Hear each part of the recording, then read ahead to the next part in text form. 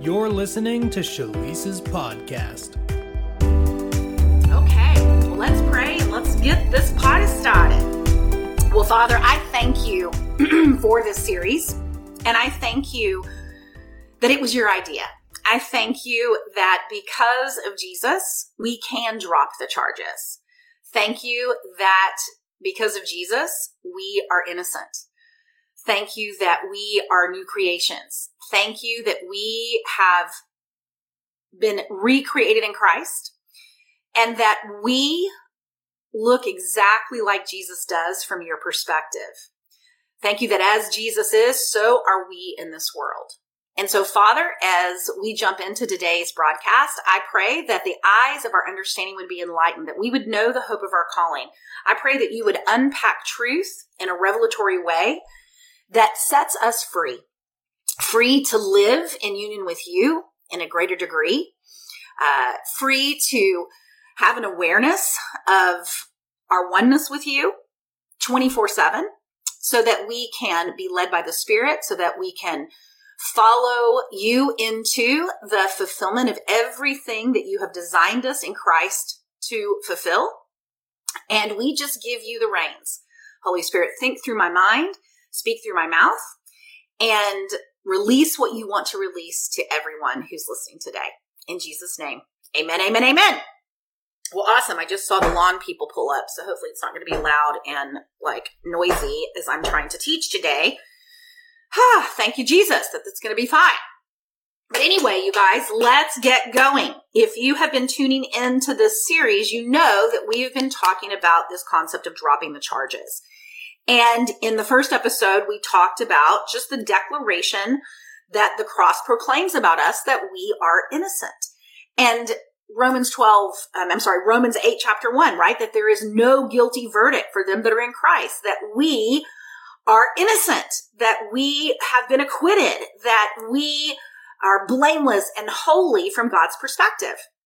And then last week, I actually shared my testimony with you guys and really talked about being open-minded and giving yourself permission to do your own research and to really know why we believe what we believe, and not just passively hear something preached from a pulpit or something that maybe you grew up with, a doctrine that you grew up with, and not just passively accept that as the gospel truth, like it is the gospel truth, when in fact, many of these doctrines and things that we've been taught were not even believed by the early church. They aren't explicitly laid out in scripture, and that we are free to question the things that we've been taught.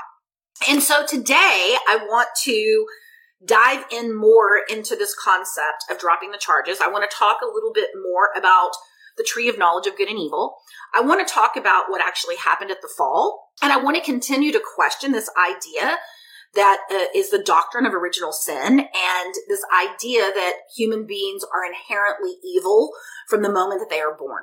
And so to do that, you guys, I want to kind of take us back to the beginning and take us back to the garden, and take us back to that place where Adam and Eve were naked and unashamed prior to them partaking in the tree of the knowledge of good and evil.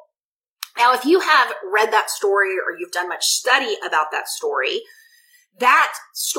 has a lot of ramifications for us as believers. In fact, if you have grown up in Western evangelical Christianity, which is how I grew up, it's also the way that a lot of our churches find themselves today. If you are from a Protestant bent in your worship and in your church attendance, then you also have been inundated with, frankly, a lot of doctrine that is steeped in the lie of separation from God. Now, when I say the lie of separation from God, that is what I call the big fat lie. That's what I call the master lie, if you will, that entered the earth as a result of the fall. And if you really unpack what the tree of the knowledge of good and evil is, and the idea that that tree and the knowledge of good and evil is actually where the root of sin entered the earth, then it's really important for us to kind of unpack it, right? And understand like what actually happened at the fall, what actually happened when Adam and Eve partook of the tree of the knowledge of good and evil. And what I want to tell you happened, and what we really want to unpack today, is this idea that human beings became their own judge. And when you look at that story, right, it says that when Adam ate of the tree that their eyes were opened, okay? But I want to propose to you today that their eyes weren't opened in a sense that they couldn't see before the tree of the knowledge of good and evil, that actually they could see fine before they ate of that tree. But what actually happened is that their eyes were closed. And what I mean by that is their eyes were closed to their perfection and their union with God, and they became self-conscious. And in order to do this, you guys, justice, I want to go ahead and read out of Genesis this morning. So let me pull up Genesis chapter 2, and let's just read a little bit of the story. Let's go to Genesis chapter 2, and let's read it. I have the Message up right now, but let's read it out of the NIV. I just want to do something really simple this morning. Okay? So I'm going to go to Genesis chapter 2 in the NIV. Alrighty, here we go. Okay, it says this in chapter 2. All right. I want to read starting in chapter 2, and I want to read starting in verse 16.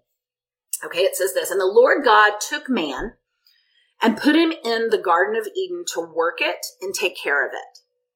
And verse 16, it says, "And the Lord God commanded the man, 'You are free to eat from any tree in the garden, but you must not eat from the tree of the knowledge of good and evil. For when you eat from it, you will certainly die.'" Okay, now, if you go up a little bit above that in Genesis chapter 2, verse 8 and 9, let me read this. It says, "Now the Lord God had planted a garden in the east, in Eden, and there he put the man he had formed." In verse 9, it says, "The Lord God made all kinds of trees grow out of the ground, trees that were pleasing to the eye and good for food. In the middle of the garden were the tree of life and the tree of the knowledge of good and evil." So there were two trees, right? There was the tree of life and there was the tree of the knowledge of good and evil. Now, I'm going to go back and read what God said. He said, "You are free," verse 16, "to eat from any tree in the garden, but you must not eat from the tree of the knowledge of good and evil, for when you eat from it, you will certainly die." Okay, now I want to skip down and I want to go to Genesis chapter 3. In Genesis chapter 3, in verse 1, it says, "Now the serpent was more crafty than any of the wild animals the Lord God had made. He said to the woman, 'Did God really say, you must not eat from any tree in the garden?' The woman said to the serpent, 'We may eat fruit from the trees in the garden, but God did say, you must not eat from the tree that is in the middle of the garden. You must not touch it, or you will die.'" Now, right here, we already see that something is amiss, because God didn't ever mention that if they touch it, they would die. Okay, God said, if you eat of it, you will die. So already we see human reasoning or an idea being added to what God said. And I want to tell you that adding to what God said has been a part of the human condition since the garden. Okay. In fact, that's how we get a lot of the doctrines and a lot of the things that we believe today, is because people have interpreted things. They have misinterpreted things that God never actually meant and God never actually said. And so this idea that we have added to what God has said is something that is age old as man himself. Okay. Now, in verse 4, the serpent comes in and basically calls God a liar. This is what he says. He says, "You will not certainly die," the serpent said to the woman, "for God knows that when you eat from it, your eyes will be opened and you will be like God, knowing good and evil." Okay. Now, I want to stop here for a moment, Because if we're going to talk about the nature of evil, and we're going to talk about the nature of the serpent, or we're going to talk about the nature of the Antichrist, or we're going to talk about the nature of the accuser, okay, we're going to first of all know here that the nature of the enemy is accuser, okay? And in this statement here, he's actually accusing God of being a liar, okay? He's actually telling Eve in this moment that what God said isn't true, all right? Now, when you think about that, and you think about how the voice of doubt operates in our lives, and how the voice of accusation operates in our lives, that it is always a question. It is always a doubt about what is true. It is always a doubt about the character of God. It is always an accusation that we lack something, that God is withholding something from us. That is an accusation that we are missing something that God is withholding from us. And this is true, you guys, when you're thinking about believing what is true in any area of our lives, right? You could take any scripture, like by his stripes I'm healed, right? And there can be a voice of doubt that comes in, or an accusation that says, well, if that was true, then I wouldn't experience sickness, right? So the point is that the accuser is always after questioning who you are and who God is. And so in this example here, that's exactly what the serpent was doing. It was basically saying God is a liar. And what God said is that he's actually withholding something from you. Okay. Because here's the truth. Okay. Adam and Eve were already like God. They had already been created in God's image. So they didn't have to eat the tree of the knowledge of good and evil to be like God, because they were already like God. And so just in general, let me just break this concept out for you, that an accusation against the enemy is always about what you're not, okay? I've even heard the tree of knowledge of good and evil referred to by some teachers and some scholars as the I am not tree, okay? Meaning that you are not already perfect. You are not actually innocent. You are not like God. Okay, now the gospel proclaims that you are innocent. The gospel proclaims that you are one with Jesus. The gospel proclaims that Christ in you is the hope of glory, that you're a new creation.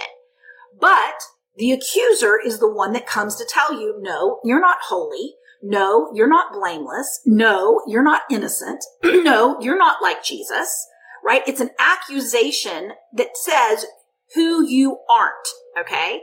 And I want to say this, that since the tree of the knowledge of good and evil was introduced to Adam and Eve, and they actually partook of it, that we have been not born into sin, like the doctrine of an original sin talks about, but we have been born into a system that is steeped in accusations of what you're not.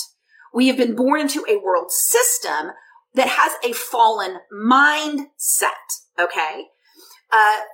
The Apostle Paul said this, that we are alienated from God in our minds, okay? Separation from God is the actual issue here. So let me keep reading here. It says, for God knows that when you eat of it, your eyes will be opened and you will be like God, knowing good and evil. It says, verse 6, when the woman saw that the fruit of the tree was good for food and pleasing to the eye, and also desirable for gaining wisdom, she took some and ate it. She also gave some to her husband who was with her, and he ate it. In verse 7, it says, then the eyes of both of them were opened, and they realized they were naked. So they sewed fig leaves together and made coverings for themselves. Okay? In verse 8, it says, then the man and his wife heard the sound of the Lord God as he was walking in the garden in the cool of the day, and they hid from the Lord God among the trees of the garden. In verse 9, it says, but the Lord God called to the man and said, where are you? In verse 10, he answered, he said, I heard you in the garden, and I was afraid because I was naked, and so I hid. In verse 11, he said, who told you that you were naked? Have you eaten from the tree that I commanded you not to eat from? In verse 12, the man said, the woman that you put here with me, she gave me some of the fruit from the tree and I ate it. Then the Lord God said to the woman, what have you done? And the woman said, the serpent deceived me and I ate. Okay. In verse 14, it says, so the Lord God said to the serpent, because you have done this, cursed are you above all livestock and all wild animals. You will crawl on your belly and you will eat the dust in all the days of your life. And I will put enmity between you and the woman and between your offspring and hers. He will crush your head and you will strike his heel. And he said to the woman, I will make pains in childbearing very severe. With painful labor, you will give birth to children. Your desire will be for your husband, but he will rule over you. And to Adam, he said, because you listened to your wife and ate from the fruit of the tree which I commanded you, you must not eat from it. Cursed is the ground because of you. Through painful toil, you will eat food from it all the days of your life. It will produce thorns and thistles for you, and you will eat the plants of the field. But by the sweat of your brow, you will eat your food until you return to the ground, since from it you were taken. For dust you are, and dust you will return. And then in verse 20, he says, and Adam named his wife Eve because she would become the mother of all the living. Okay. Now, there is nowhere in here that even the word sin is even introduced. Okay. What is introduced here is an awakening of a consciousness of separation from God. And it is awakening of a consciousness that believes there is something wrong with me. So what happened is when Adam and Eve's eyes were opened, all of a sudden they developed a separated consciousness from God. All of a sudden, the way that they perceived themselves shifted. So this knowledge of good and evil entered into their consciousness. And you know what happened? Shame entered, fear entered, and they hid from the presence of God. They changed. They changed in that moment to operate when, the serpent says it's like God, meaning they had a self-existence that they did not have before they ate. And you guys, God is the only self-existent one, okay? Adam and Eve did not exist in and of themselves apart from God. When he breathed the breath of life into them, they became a living soul and they became a container for God.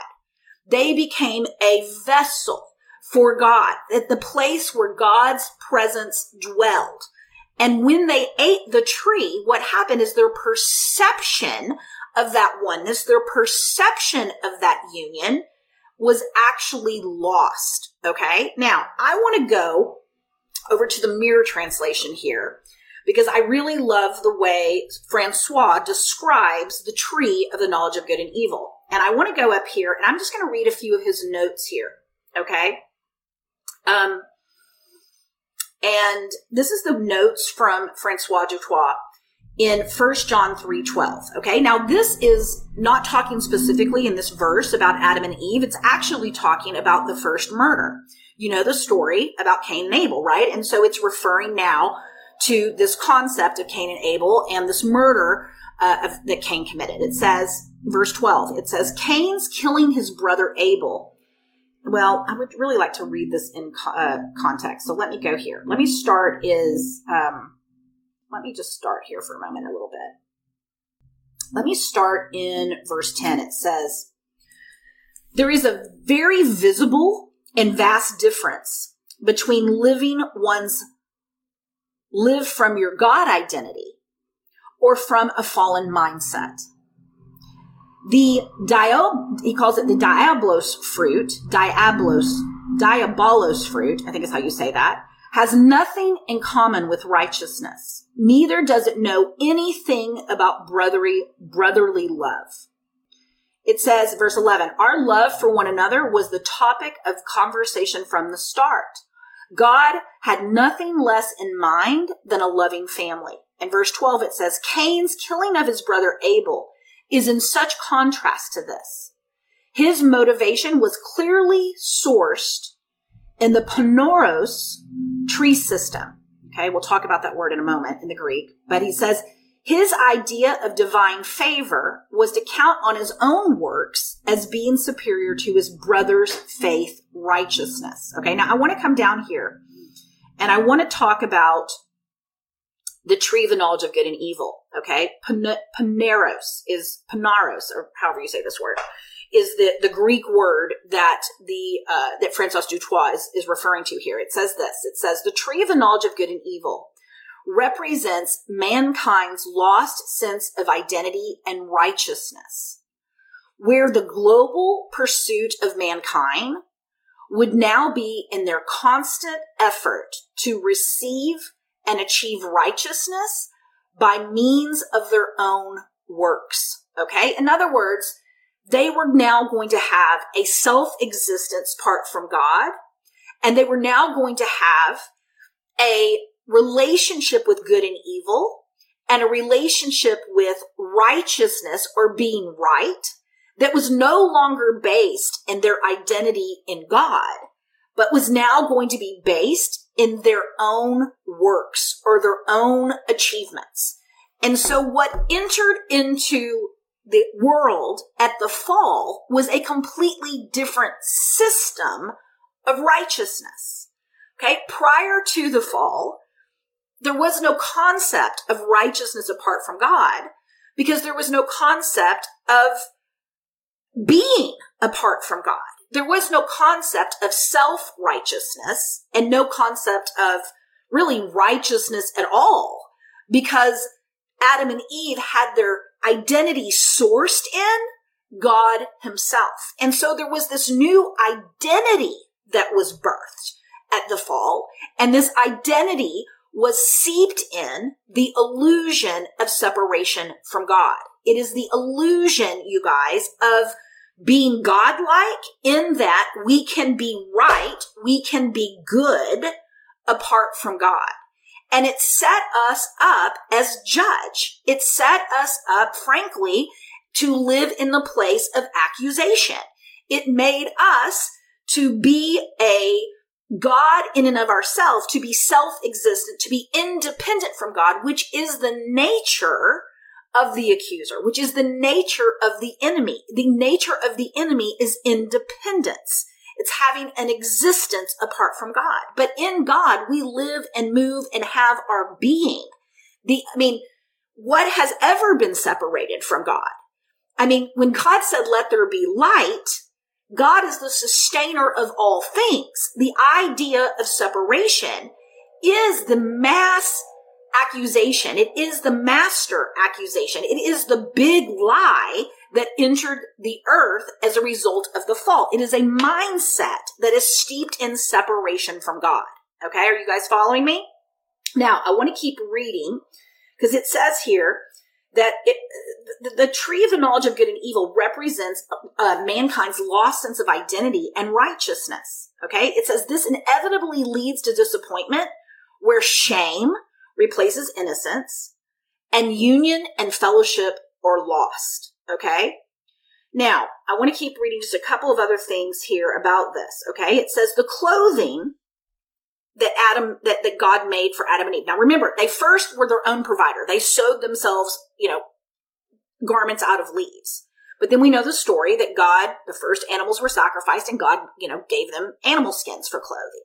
But here's what it says. The clothing was not to make Elohim look at Adam differently, but to make Adam feel better about himself. Okay? It says this. And ultimately, it was to prepare Adam for the unveiling of the mystery of mankind's redemption in the carnation. Here, deity would clothe themselves in human skin and in the sun. Okay? Now, there's one other piece I want to read in this because I was reading it and I wanted to share it with you. It says, the tree of the knowledge of good and evil represents a fallen identity. The thought that likeness with God could be earned through good intentions, or I would say good works, rather than realizing the gift of life that already defines his image and likeness in us. Okay? Now, what I want to say about this is that this idea of a fallen mindset, I've actually thrown out this concept before, you guys, but, Original sin basically says that we are born, inherently evil. Meaning that we are born with this nature that is evil. And what has arisen as a result of that belief is a whole big religious system that tries to get us right with God in and of ourselves. Okay. It's where doctrines like infant baptism came from. It's the idea that there's like an age of accountability, right? Because it's like, at what age are people now responsible for their actions? And it's this idea of self-righteousness, right? That now we have to be righteous in and of ourselves if we are going to be acceptable to God. And what I want to share with this, you guys, is that what if it isn't about being inherently evil? What if it's about a perception and a system that was actually put into the world as a result of the tree of the knowledge of good and evil, where now we have set ourselves up to be judge. We are actually born into a system that teaches us to judge, and we are inherently taught that we are bad or we are evil because of the system and our inability to be good apart from God. Because the truth is, the only place that goodness exists is in God.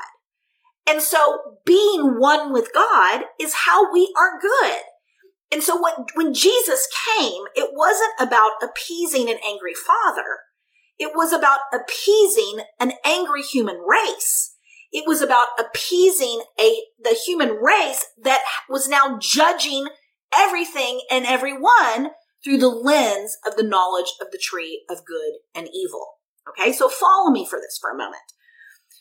I talk a lot about it. I even mentioned this podcast in a previous episode in last week's broadcast when I talked about the podcast that I did called Original Glory.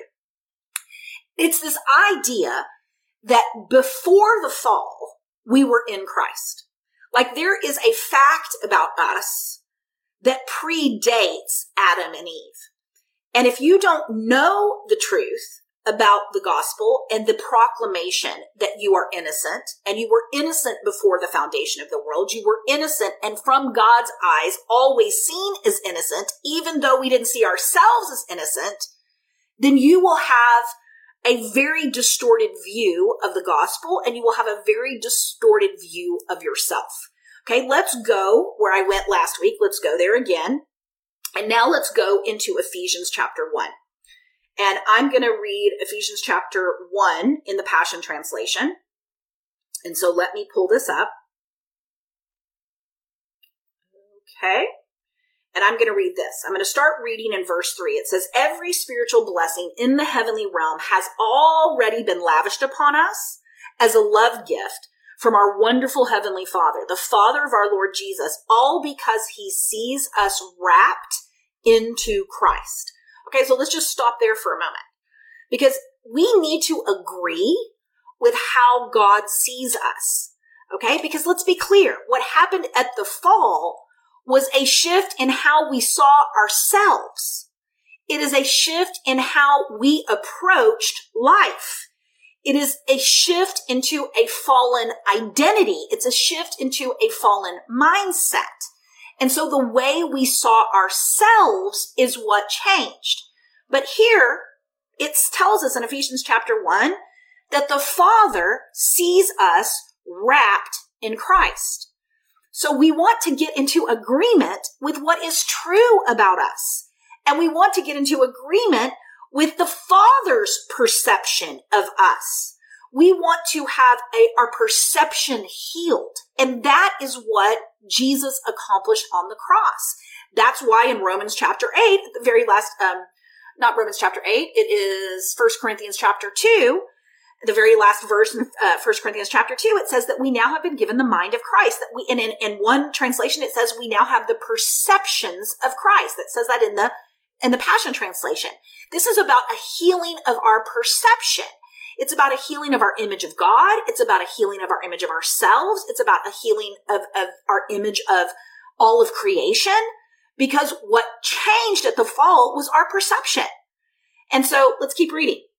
It says, this is why we celebrate him with all of our hearts. In verse 4, it says, and in love, he chose us before he laid the foundation of the universe.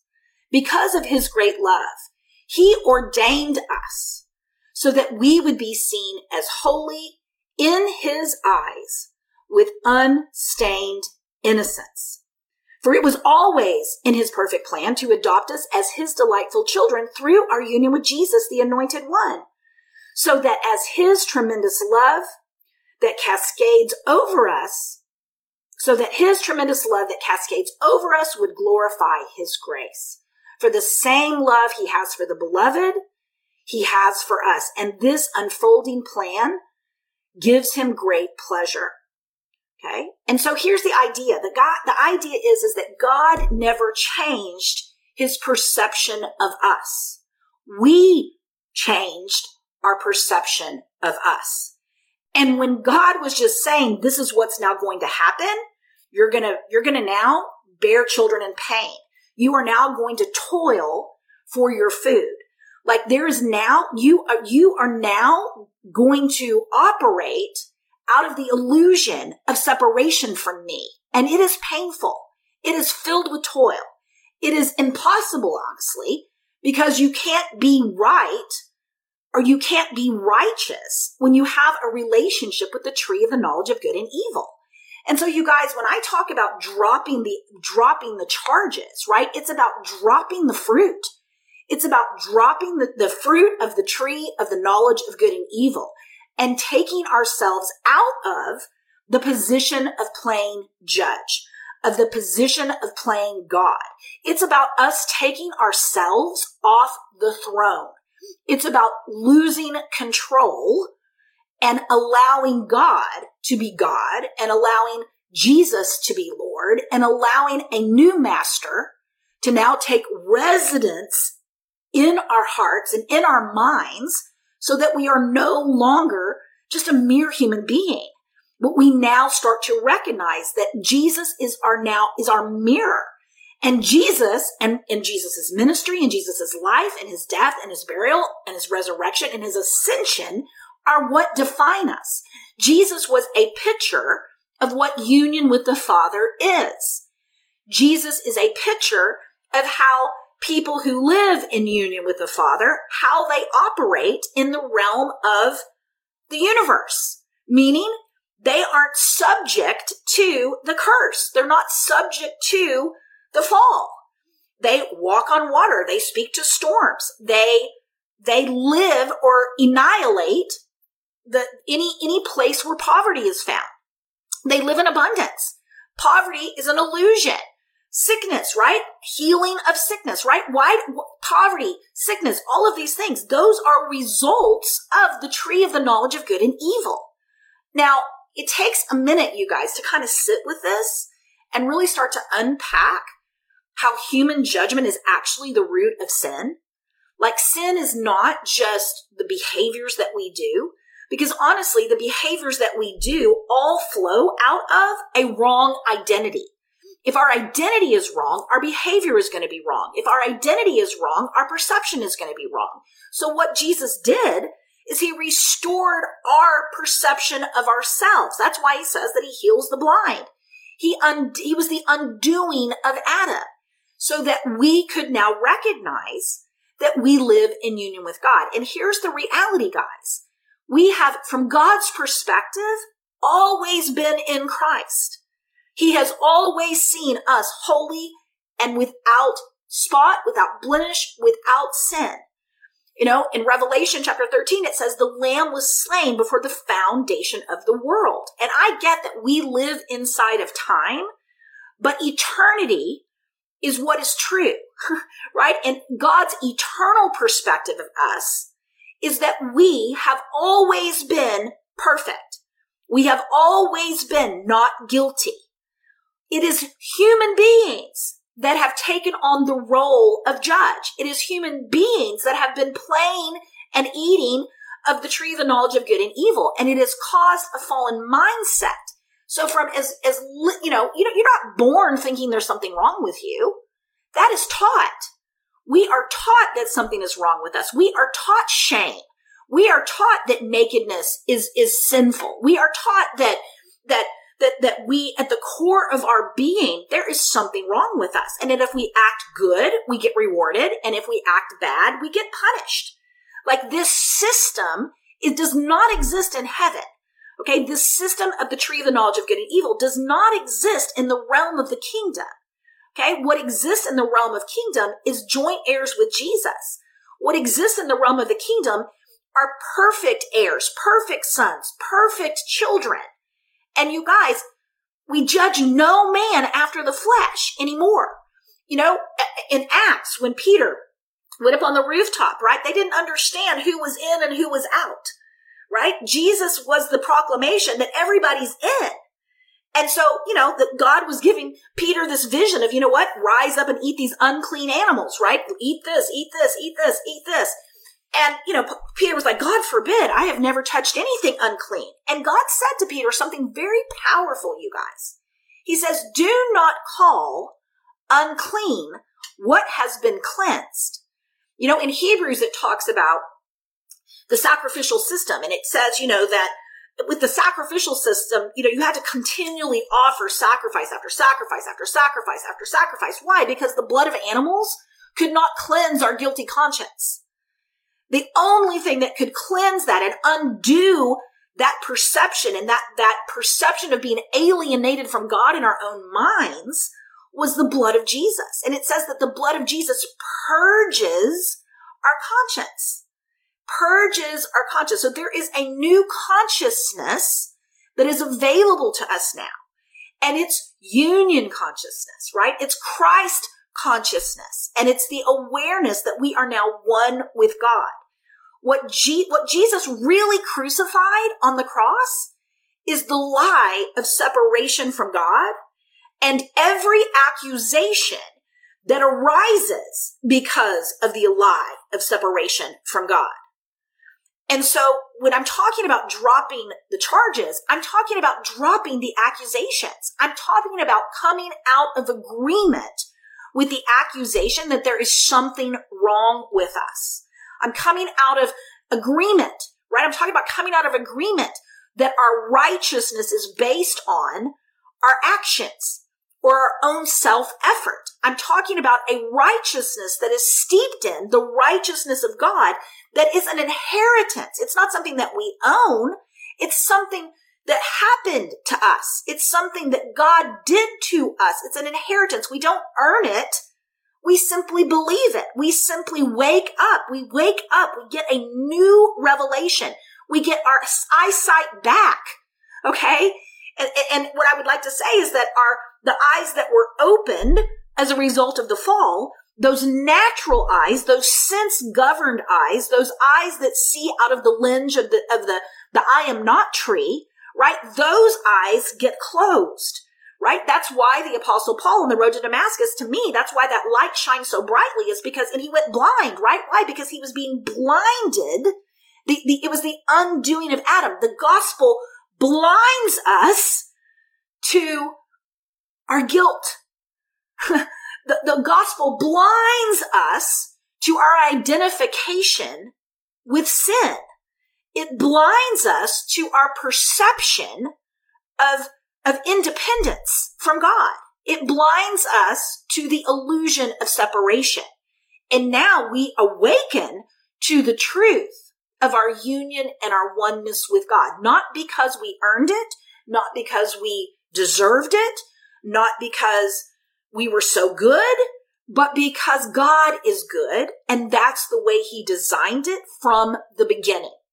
So people ask, okay, so why do we even need the tree of the knowledge of good and evil? And why was it even put in the garden? You guys, because love cannot exist in the absence of free will, right? God has to give us the choice. In other words, he can't force us to love. He can't force us to agree. He can't force us to surrender. He can't force us to be in fellowship with him or commune with him. Now, The truth is that what he accomplished in Christ, he didn't ask anybody's permission for that. Guess what? He didn't come and ask us, hey, is it okay if I come and assume you and become you on the tree? Is it okay that I undo what Adam did? Which, by the way, you didn't pick, you didn't choose, you weren't there, okay? But, he didn't ask for our permission about that, right? But the point is that freedom is a core value of the kingdom. And love does not control. There is no control in love. There is only surrender and mutual submission and honor. And so God, if Adam was truly going to be made in his image, if Eve was truly going to be like God, which they were, okay, then they had to have the ability to choose. And the ability to choose is what made them like God, not the tree of the knowledge of good and evil. Okay. The ability to have choice is what makes us God-like. Okay. Our ability to choose, our ability to say yes and no, that is what makes us God-like. Okay. And in our freedom, in our union with God, our yes is God's yes, and our no is God's no, meaning that we are one heart and we are one mind. And God is really unable to choose evil. He's unable to choose evil, meaning that he only has good. He only has good. But here's the thing that's beautiful about this, that the goodness of God is actually revealed through the contrast of now us seeing what isn't good. So there's this beautiful revelation that happens even in the midst of all of the mess. And so dropping the charges, you guys, is giving up the right to judge. And that right is what makes God the only one qualified to be the judge. Because God is the only one who knows it all. God is the only one who sees it all. And God is the only one that can understand it all. It is us recognizing that we are not our own source, that we are not our own God, and that by saying we're not our own source, that there's a reason why God, Jesus used the example of being a branch on the vine, meaning we were never designed to be self-existent. We were designed for communion. We were designed for union. We were designed to be God's dwelling place. We were designed to be an expression of God, that a unique expression of God, a masterpiece of God, that through our surrender and our availability to God, God expressed his goodness through. So this concept of original sin versus a fallen identity or a fallen mindset is just something to ponder.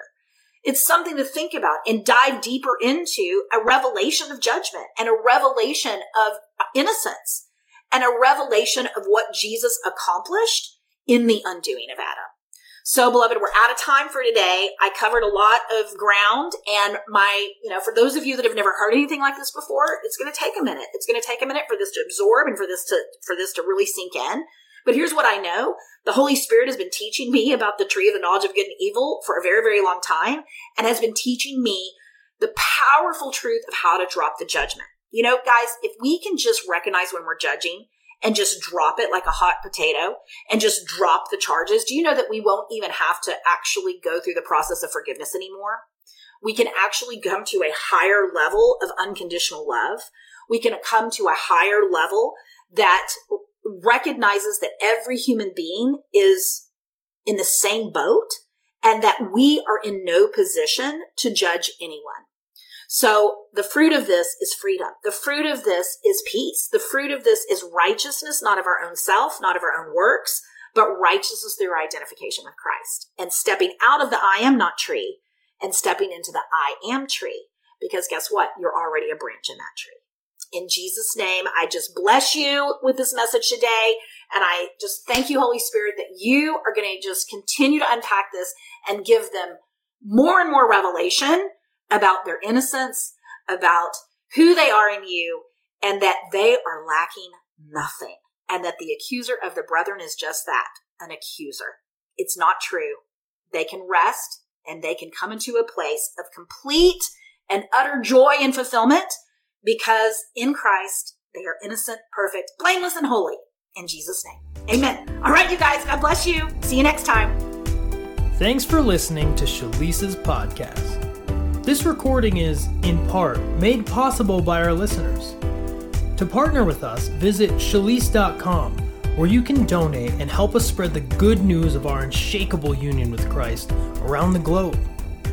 You can also find a link there to download Shalisa's book, The Path, for free.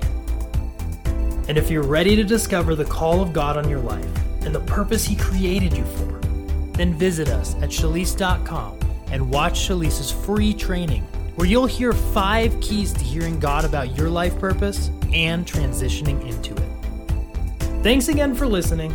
Until next time, don't forget, the world needs the Christ in you.